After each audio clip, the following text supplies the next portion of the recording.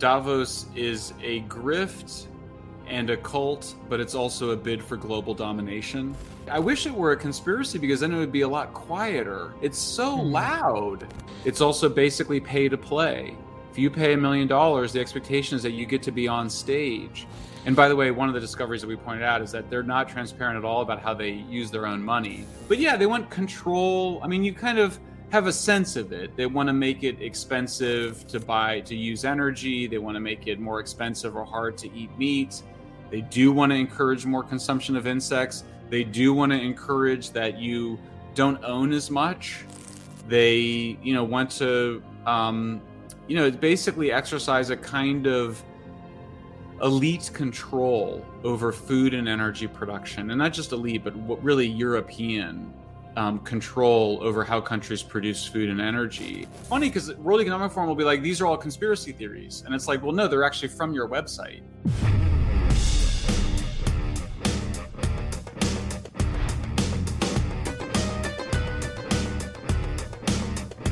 So, Michael, moving on, because we could quite easily do the entire interview on this. But moving on, let's talk about the WEF. Let's talk about Davos. Let's talk about the Great Reset. I have intentionally avoided this because I am cynical enough about what is happening, the powers that be, unaccountable leaders, etc., etc. Is this an exaggeration by people on social media saying that these people, their modus operandi is in 10 years, we're all going to be living on insects? What is going on? Yeah, I love this story. So I think that my view can be summarized in the headline of the piece that I did with Isabella Kaminska, who's a former Financial Times reporter who had done real investigative reporting into the finances of Davos. And what we said was Davos is a grift and a cult, but it's also a bid for global domination. And that basically summarizes my view of World Economic Forum and Davos, and it really mirrors a bit of the thinking that we developed in Apocalypse Never, which is that what's driving this apocalyptic and Malthusian pro-human, pro-scarcity, anti-human environmentalism is really money, power, and religion. And so what you see is, so one question is then, is it a conspiracy? And I was joking. I was like, I wish it were a conspiracy because then it would be a lot quieter. It's so loud. This summer I had heard about the insects thing and I was like, well, that's crazy. They don't really, I went and just Googled World Economic Forum and insects. And I was like, I couldn't believe how many articles and videos they had promoting eating insects. By the way, I've eaten insects. I ate the pupa that they eat in the bar in Korea. And it was disgusting. And the Koreans, for them, it's like a novelty. Though notably, people are pretty drunk when they eat those bugs. And my wife, who's Korean, asked her father about it. And he was like, we ate bugs after the Korean War because he was a boy during the Korean War because we were starving. And so there's all this kind of crazy, weird, like insect stuff. It's like, what's going on? There is a somewhat conspiratorial aspect of it, but it's not really what people think. It's more just sort of getting insider information on what new companies, products they have and who's going public. But it's very ideological. Look, we all know what World Economic Forum is. It's Malthusians. These are people that think there's too many people in the world. They think that we all need to return to pre-industrial technologies. They don't want us to eat meat. They promote vegetarianism.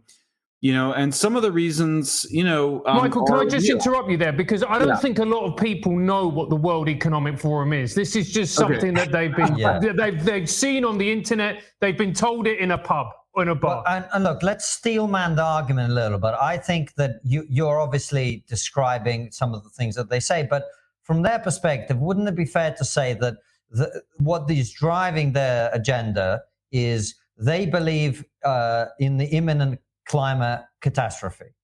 The world's about to end, and if we don't act globally, because that is a global problem that no one country or no set of countries, frankly, can solve, then we are in for a climate catastrophe. And what we need to do is get, people from government, people from business, and people from other spheres together in a place to talk about how to solve these great problems facing humanity, right? And if you believe in the incoming imminent climate catastrophe, then you're welcome there to participate in the discussion about how this should be solved. And by the way, while we're fixing global problems, why don't we get Tony Blair to talk about how we need a register of who's vaccinated or not? And why don't we get this and why don't we get that? Isn't that really a more Steelman version of that argument?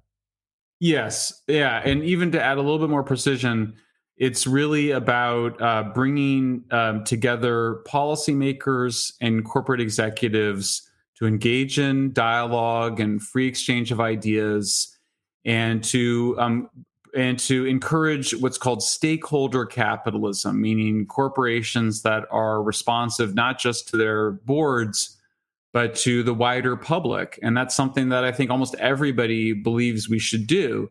Now, in practice, it is not open to a variety of different views. It's highly conformist. That's what I mean about the cult aspect of it. Yeah. They do not allow views like the views that I hold or other people that you might call energy or environmental humanists. They don't allow the idea that really with abundant nuclear power and desalination, there is no climate crisis because we can shrink the human footprint and reduce our pollution with nuclear. It's very biased against nuclear. It's biased towards renewables. It promotes things like eating insects rather than intensive agriculture, which can reduce how much land is required for meat. So it's incredibly ideological, pretending to be open-minded. It also pretends to be open to various people, but it's highly exclusive. It costs up to $1 million for a corporation to become a partner. It's also basically pay to play. If you pay $1 million, the expectation is that you get to be on stage. And so you start to see, in the name of transparency, and by the way, one of the discoveries that we pointed out is that they're not transparent at all about how they use their own money. All we know is that Al Gore manages some of it. That's as far as we were able to get. But you basically get what's called front running or kind of creating new markets, where basically you go and get, let's say the CEO of a new insect company spends $1 million and he wants to be on stage with, a former prime minister, with a Tony Blair or a celebrity, as a way to kind of normalize and mainstream something that most people have a lot of ick factor around. So that's fine if you have transparency that it's a pay-to-play operation. You're paying for your public relations, basically. But there isn't transparency about it. They hide that. They also they engage in that kind of statement that you were making, Constantine, around, it's about an open flow of ideas. I'll tell you the other is the corruption of the media. World Economic Forum. This is the event, but I think maybe we forgot to mention it takes place in Davos, at Switzerland. So, but the news media are literally either paying or paid or both to be there. So you're getting this kind of relentless barrage of information coming from these events. But often, they entered into a financial partnership with Reuters. So here you have a news media company that's acting, supposedly doing journalism, but it's really just public relations for a bunch of for-profit companies paying to get on stage. Michael, so what are I guess the question that an ordinary person listening about the Davos, the WEF, the Great Reset, what are they up to? In simple terms, like, why should I give a shit? Control, this is sort of where, the conspiracy theorists on the right who've been kind of like, it's this great reset, it's a conspiracy. They want to make you eat insects rather than meat. They want you to, the other famous one was all own nothing and be happy, which, the great reset. It's funny because World Economic Forum will be like, these are all conspiracy theories. And it's like, well, no, they're actually from your website or from the conference itself, including, but yeah, they want control. You kind of have a sense of it. They want to make it expensive to use energy. They want to make it more expensive or hard to eat meat. They do want to encourage more consumption of insects. They do want to encourage that you don't own as much, that you are mostly renting, or that you don't have assets. They, want to, basically exercise a kind of elite control over food and energy production, and not just elite, but really European control over how countries produce food and energy. And, it requires pushback from populist movements, demanding cheap energy, because that's the basis of one of the bases of civilization. It's also really harmful in places like Africa, where nations have corrupt leaders and are less able to resist demands that they, use solar panels rather than coal, which is simply not possible to develop with. So you have, I think, real sinister implications on developing economies, and potentially, kind of control and discomfort imposed on developed ones. And how concerned should we be? Because a bunch of people getting in a room somewhere and having crazy ideas happens all the time. Like, I get in a room with people and we have crazy ideas too, but it's called trigonometry. Exactly. Some of the people involved are influential and powerful and wealthy, etc.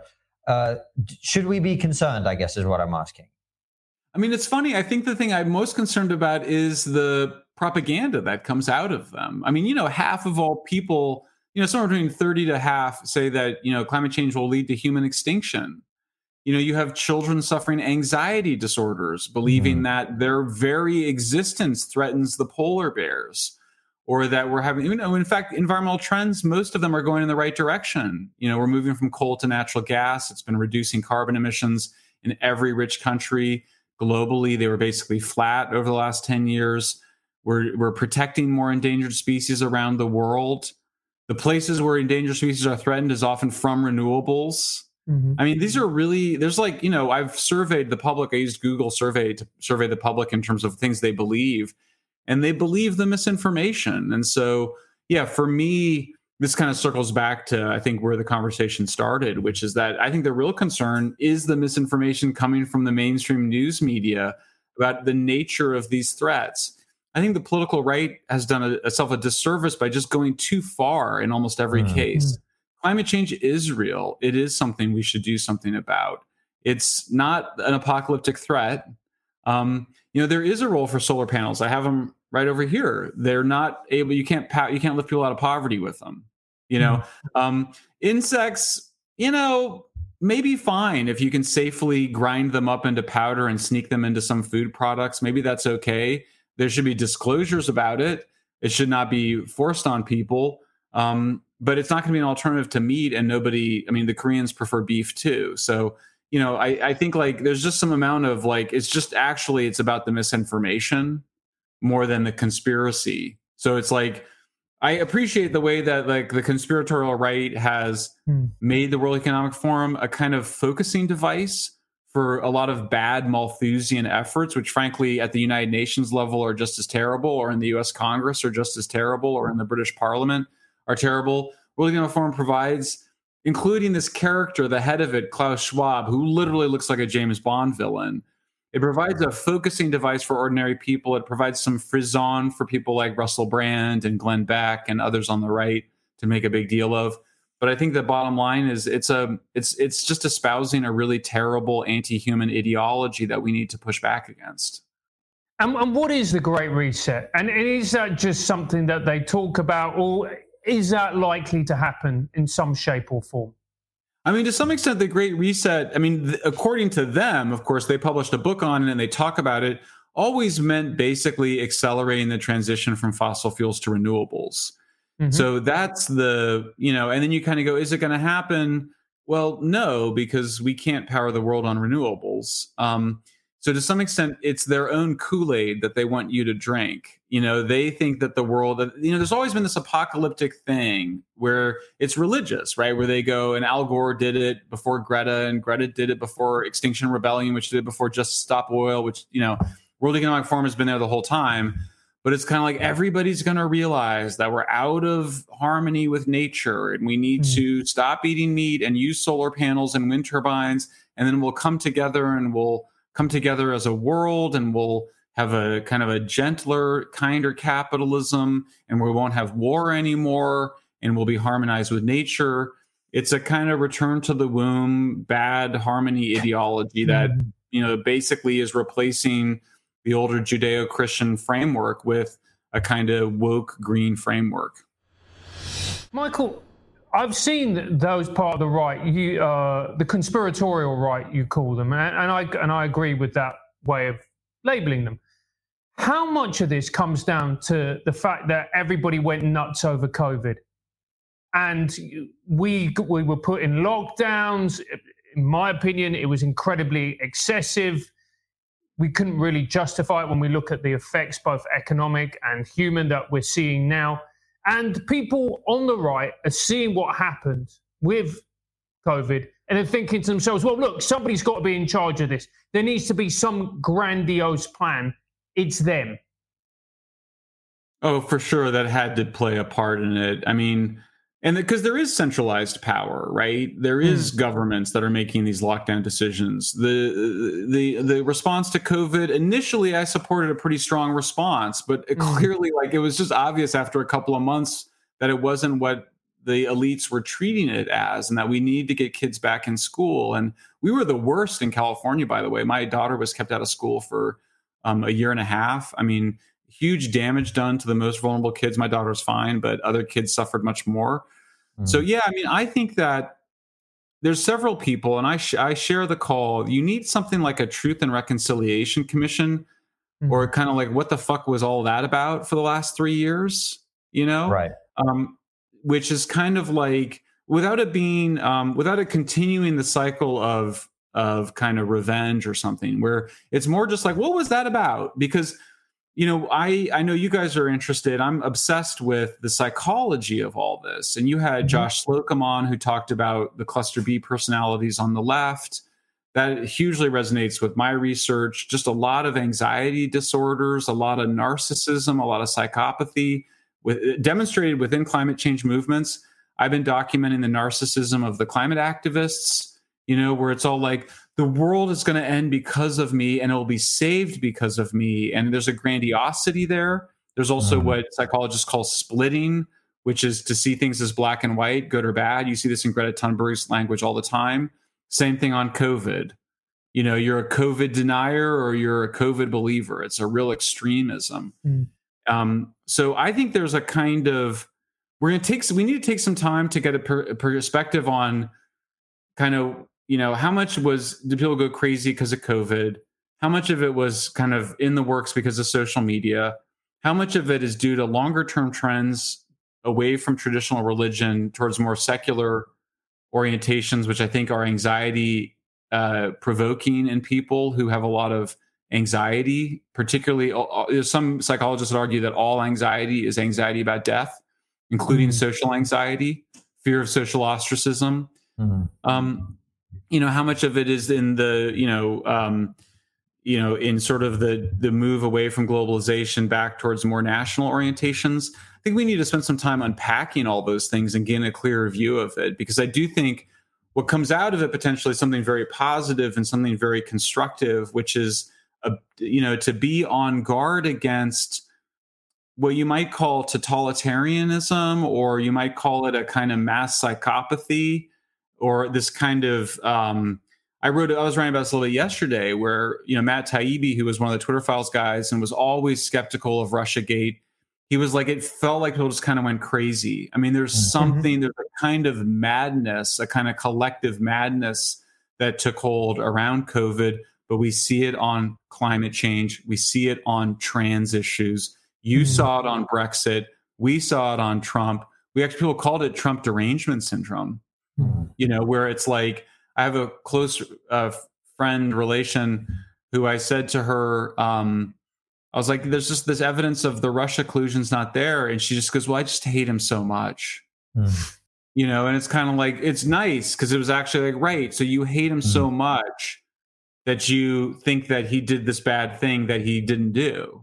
And I think just being able to, in that environment, to sort of surface it and go, great, let's talk about that. Because then we can I think you're actually able to loosen up some of that to kind of be like, I don't like Trump either, but I don't think he was like working for Putin. And that's actually different. And you need to go, I don't like that by the pussy, but I don't think he's working for Putin. And if you can't disentangle that, then I think you've got some trouble. I think we can disentangle it. I think the moment to do that is now, as temperatures have come down a bit. I think even the fact this article I keep mentioning about from Columbia Journalism Review is out now, wasn't out a year ago, even though you probably could have published it a year ago. I think it suggests that some thawing is going on, some truth telling is occurring, and hopefully some amount of reconciliation. I don't think we're going to go back to that earlier form of objective journalism, but I do think we might find ourselves to find more people, particularly people on the left, able to recognize the excesses of the last several years. Yeah, and when you were talking about anxiety, I mean, one of the things I actually did and I was at an event where Isabella Kaminska, who you mentioned earlier, and I unheard, we were talking, and I wasn't there to talk about the Great Reset, but it came up. And I do see this obsessiveness with the it's not even the right necessarily, it's a kind of conspiratorial anti-woke people who certainly to me seem to have gone quite far. It's almost like to them, you know, the WEF and Klaus Schwab, they're kind of like the oppressive cis heteronormative patriarchy. They're playing that role that they play for the left, an overarching system that is responsible for all the problems that you experience in your life. Yes.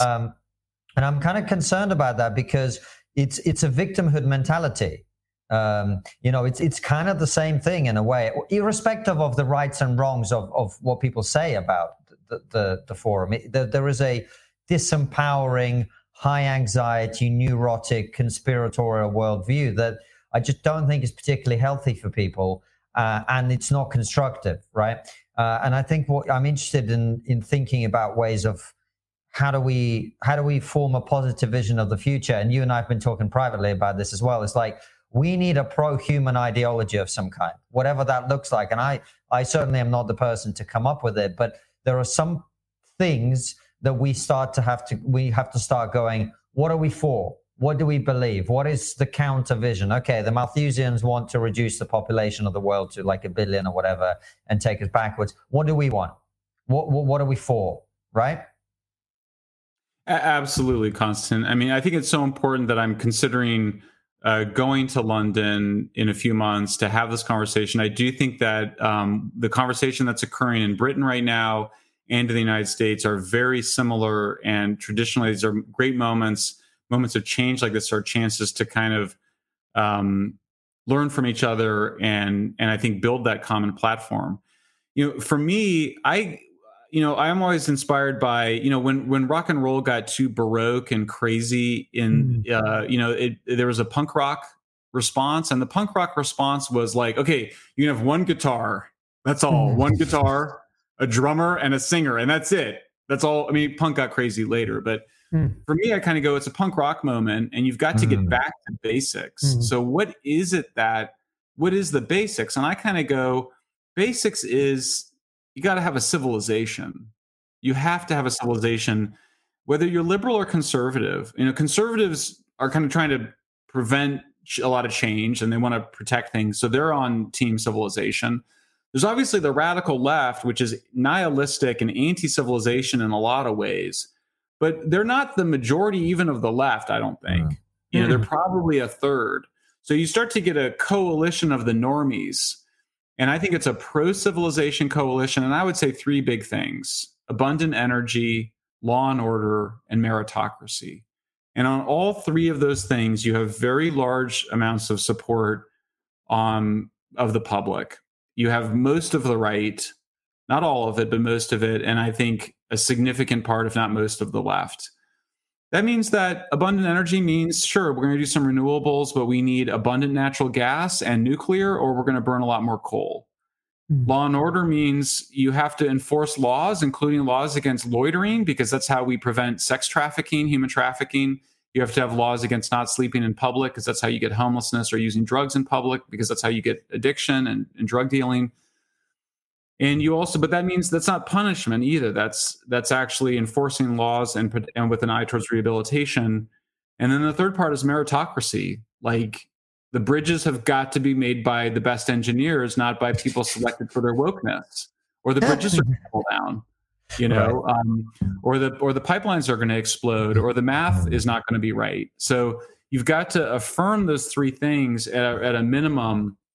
And I think that then becomes the basis for something. And I think there's other questions around things like, gender ideology and trans, and are some folks, at what age do people get to decide these things?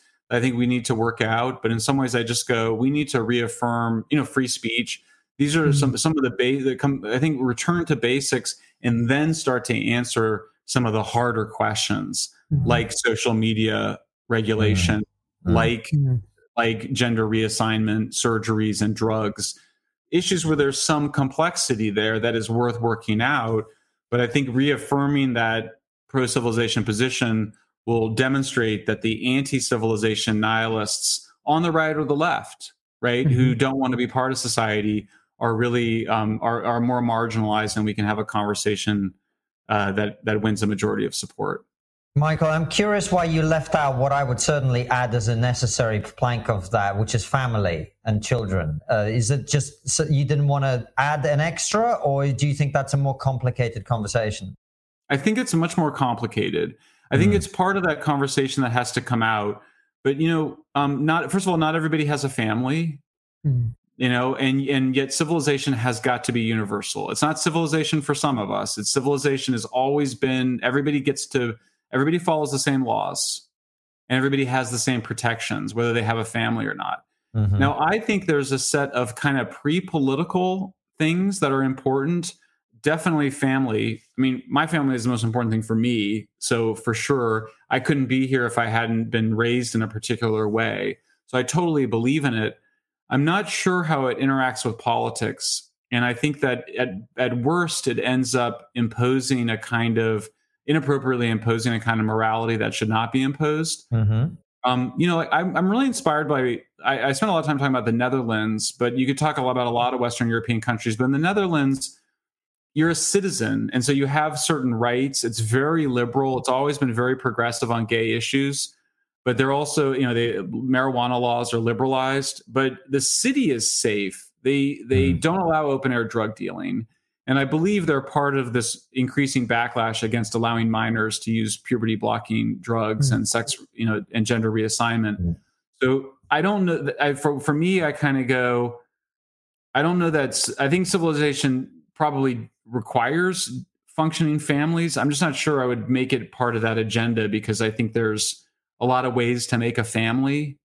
And I think I start to see some of the people that I agree with on a lot of issues, like conservatives, start to say, gay, same-sex couples are not families, should not be allowed to adopt. And I start to get a little nervous about what the implications of being pro-family are. Michael, it's been an absolute pleasure. Thank you so much for coming on the show. Before we do our questions for locals, the last question we always ask is, what's the one thing we're not talking about as a society that we really should be? And you're not allowed to say the Great Reset.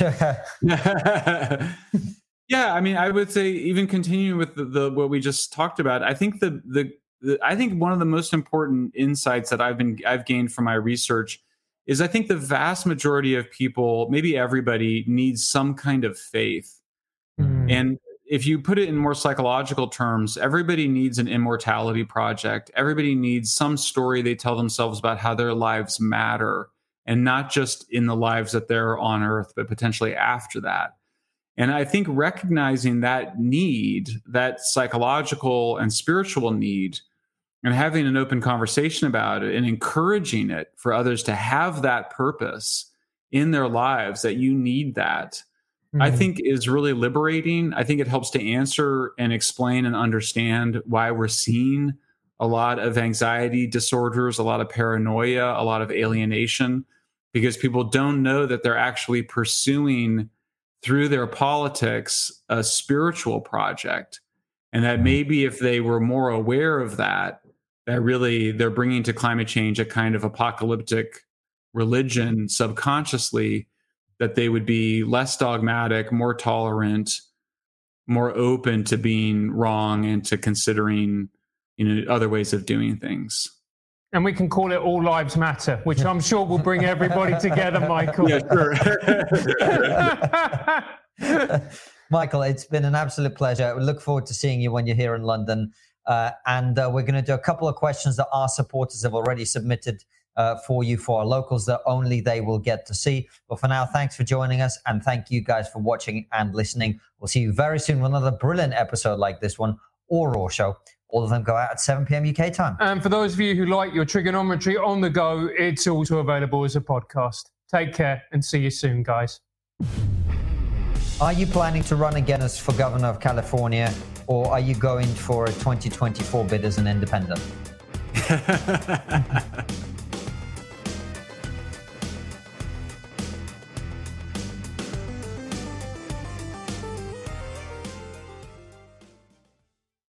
Before you go, consider joining our exclusive member feed. As a member, you'll get ad-free and extended interviews. Click the membership link in the podcast description or find the exclusive episodes link on your podcast listening app to join us.